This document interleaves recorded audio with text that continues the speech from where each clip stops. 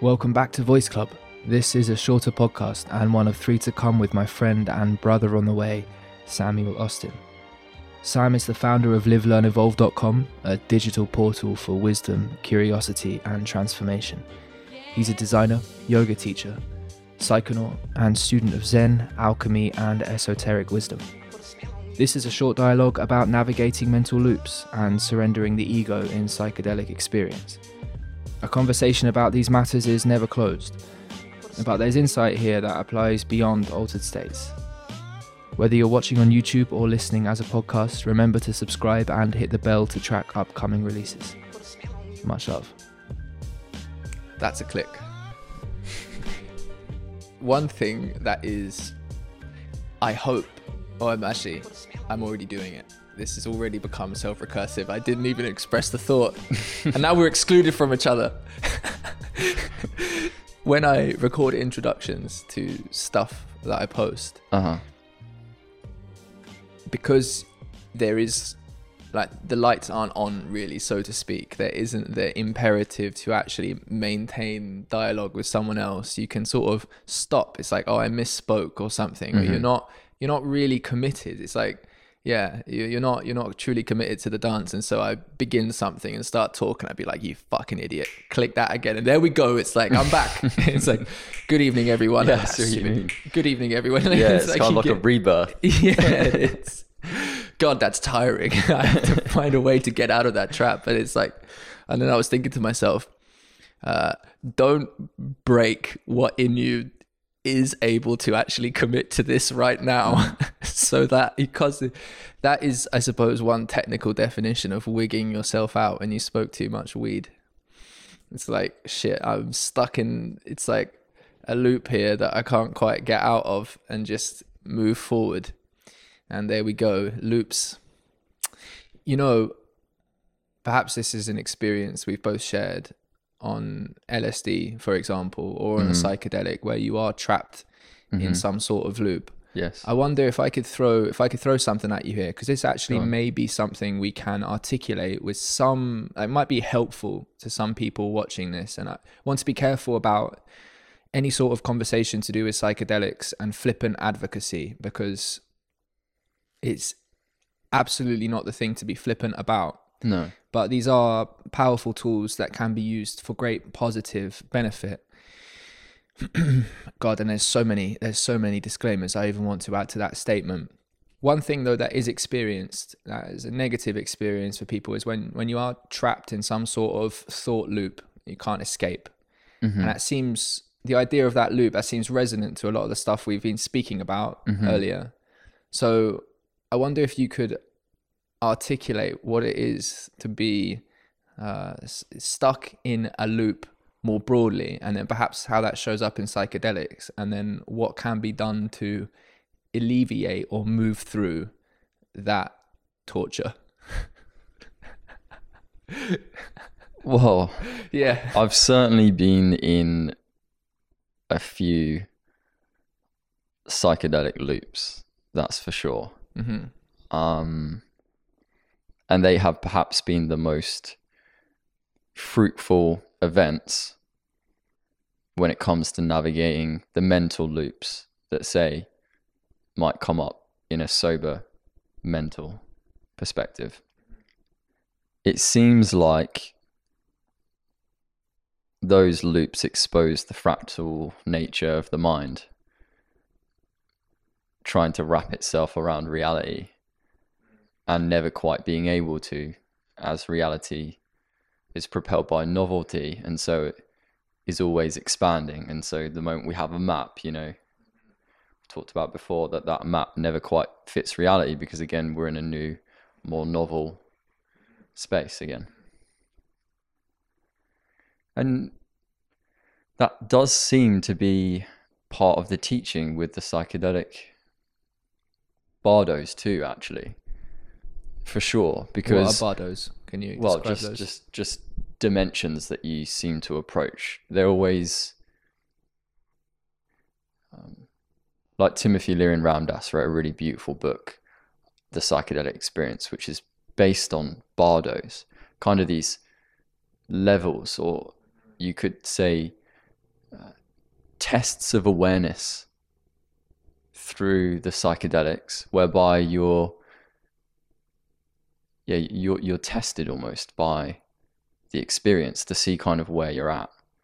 And they use the Tibetan Book of the Dead to kind of formulate these quite poetic verses that you could use to help someone through one of those experiences. You could read it yourself, or someone would read it out to someone else who's having a heavy time in the trip.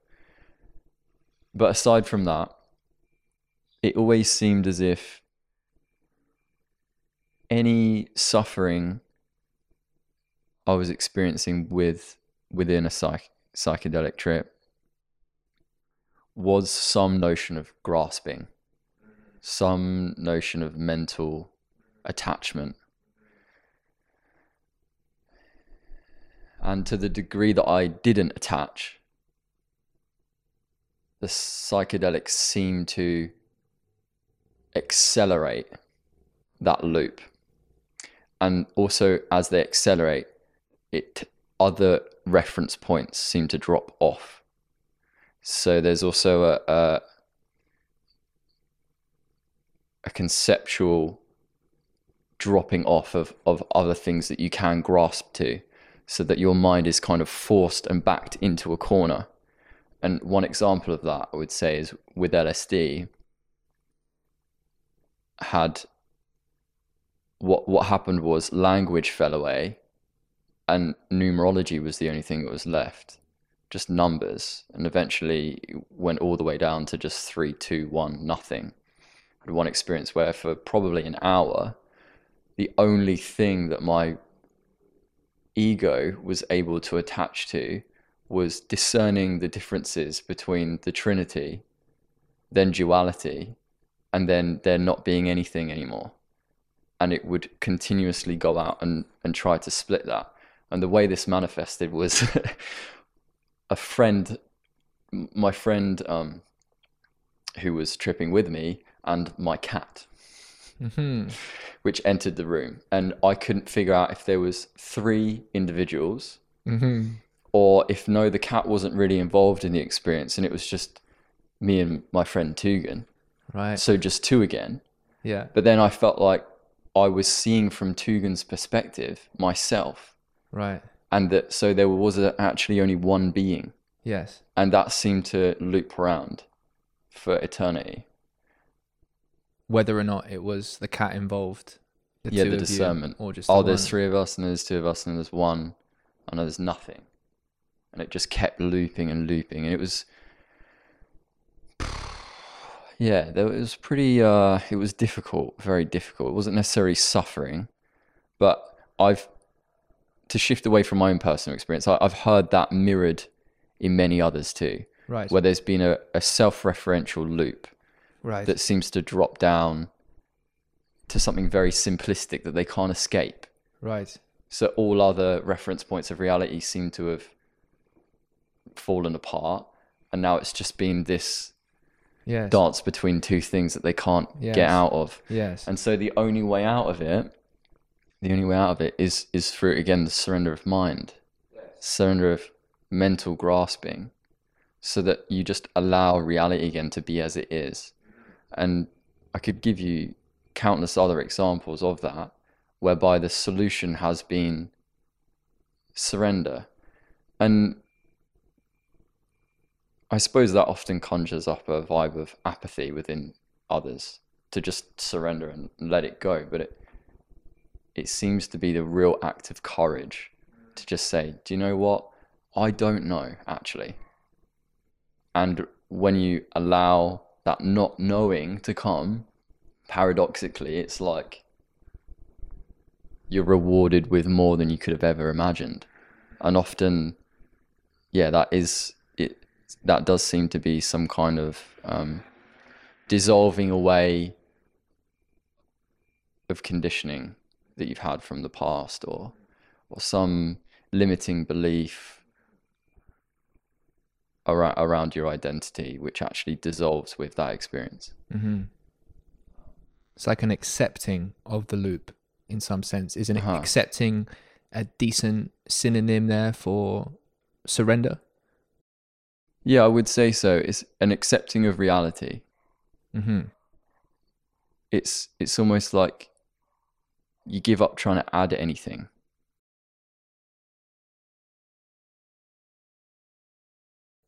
Do you give up the need for it to be another way? Mm-hmm. Is that perhaps Mm-hmm. a good way to Absolutely, put this? yeah. Right. Yeah. Right. You know, a lot of the times we're unhappy because we want things to be different. Mm-hmm. There's a real liberation to wanting what's actually happening right now. Mm. So accepting what's happening, and that's what you mean by the accepting it is in some sense a valuing of it for itself, just as it is. And the wanting would be, well, we want to be in touch with what is, and the process of moving Yeah. through all of that. So that is that. Yeah, for sure. Because what's happening here in these psychedelic experience, and not even necessarily just psychedelic. Sure. I mean, I think this really happens a lot in yoga a lot, actually. You're building fire in the body. You're giving space through these asanas, through these postural movements. You're allowing certain thoughts and habits and conditioned thinking to arise. You're witnessing it with presence. And it's strange, actually. Some postures seem to be more provocative in that sense than others. And you're giving space to that and you're watching them come up. And it's very similar to a psychedelic experience. And then that kind of shavasana, where they lie in the corpse pose at the end, is actually like an integration process. It's after all these movements, you then still the body and just allow what's happened to just settle a little. Like a muddied lake or muddied river has kind of been twirled up, and at the end you just kind of let it sit and let things be as they are. But certainly something that's worth pointing out is that the reason why you're accepting and letting go is actually because the things that you're holding on to don't actually have their illusions. They don't, a lot of the time they're things that aren't actually there. They're mind made, you know, whether that's like some conditioning around the way that you're navigating reality that is based on an experience you had when you were younger, that doesn't have any value actually to your present experience. Right. It happened, but it doesn't have any value now. And you're holding on to it is giving it fuel. And then by letting go of it, we're kind of throwing it into the fire in some ways. We're not negating it. Mm-hmm. We're allowing it to be. Mm-hmm. Beautiful. Yes, I agree with you. I think that the accepting of our delusion is seems to me right now an interesting turn of phrase. I find Wilber's thought immense. In particular, the synthesis of so much process to the phrase transcend and include. Mm-hmm. There's a sense in which you awaken, enable, activate, grow into a more in touch perspective, but that in so doing, you aren't, as you put it, negating Mm-hmm. in entirety the value, or at least the lineage of the value of a particular impulse or perspective. One of the experiences I've taken from navigating psychedelics, in particular, a navigation towards greater intensity or depth, associated perhaps with what people refer to as breaking through, which I think is relative anyway. Because once your cup is full or overflowed, like it could be a pond or a lake or an ocean, you're just a full cup at that point, you know. It's like there can be that voice, or there is that voice, of course, let's say of concern, of pain. I'm losing something. Let's go back. Let's stop this. This voice associated with the fear of death often. It's like the attitude I've found, and I think this syncs up with what you're saying. The attitude I've found to be helpful is not an attitude of like, oh God, there's that voice again. Need to stop that thing, you know. Don't take a bat to it. Don't bully it. Accept it, right? It's like, you know what? You can come along too. I know you're just looking out for me, you know. Obviously you should care. It's fucking crazy what's going on right now. Like obviously you can. We should, like, there's a beauty to wanting to preserve as well. You know, but anything out of balance is an issue, and so it's an accepting but nevertheless an opening and a moving forward.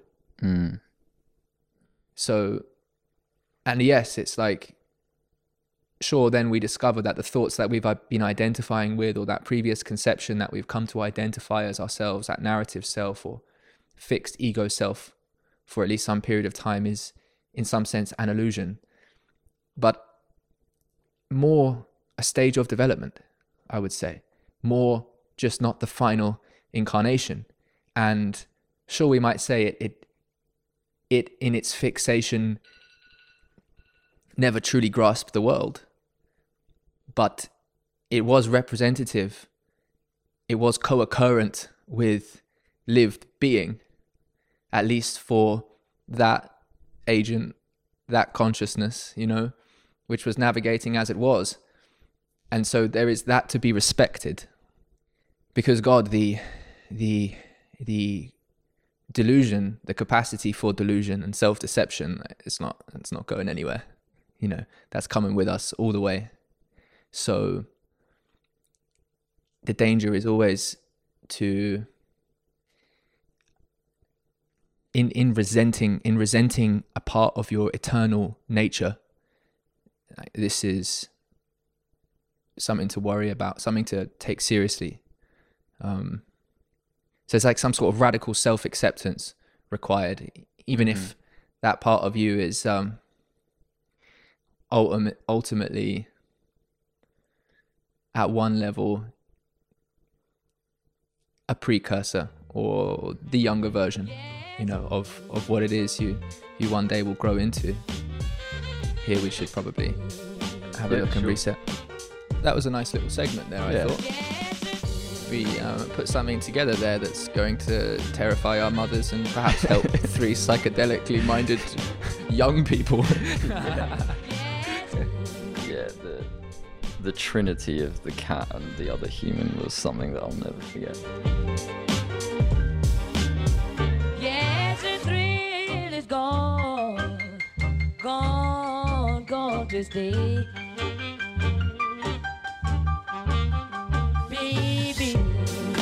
Whether you're watching on YouTube or listening as a podcast, remember to subscribe and hit the bell to track upcoming releases. Much love.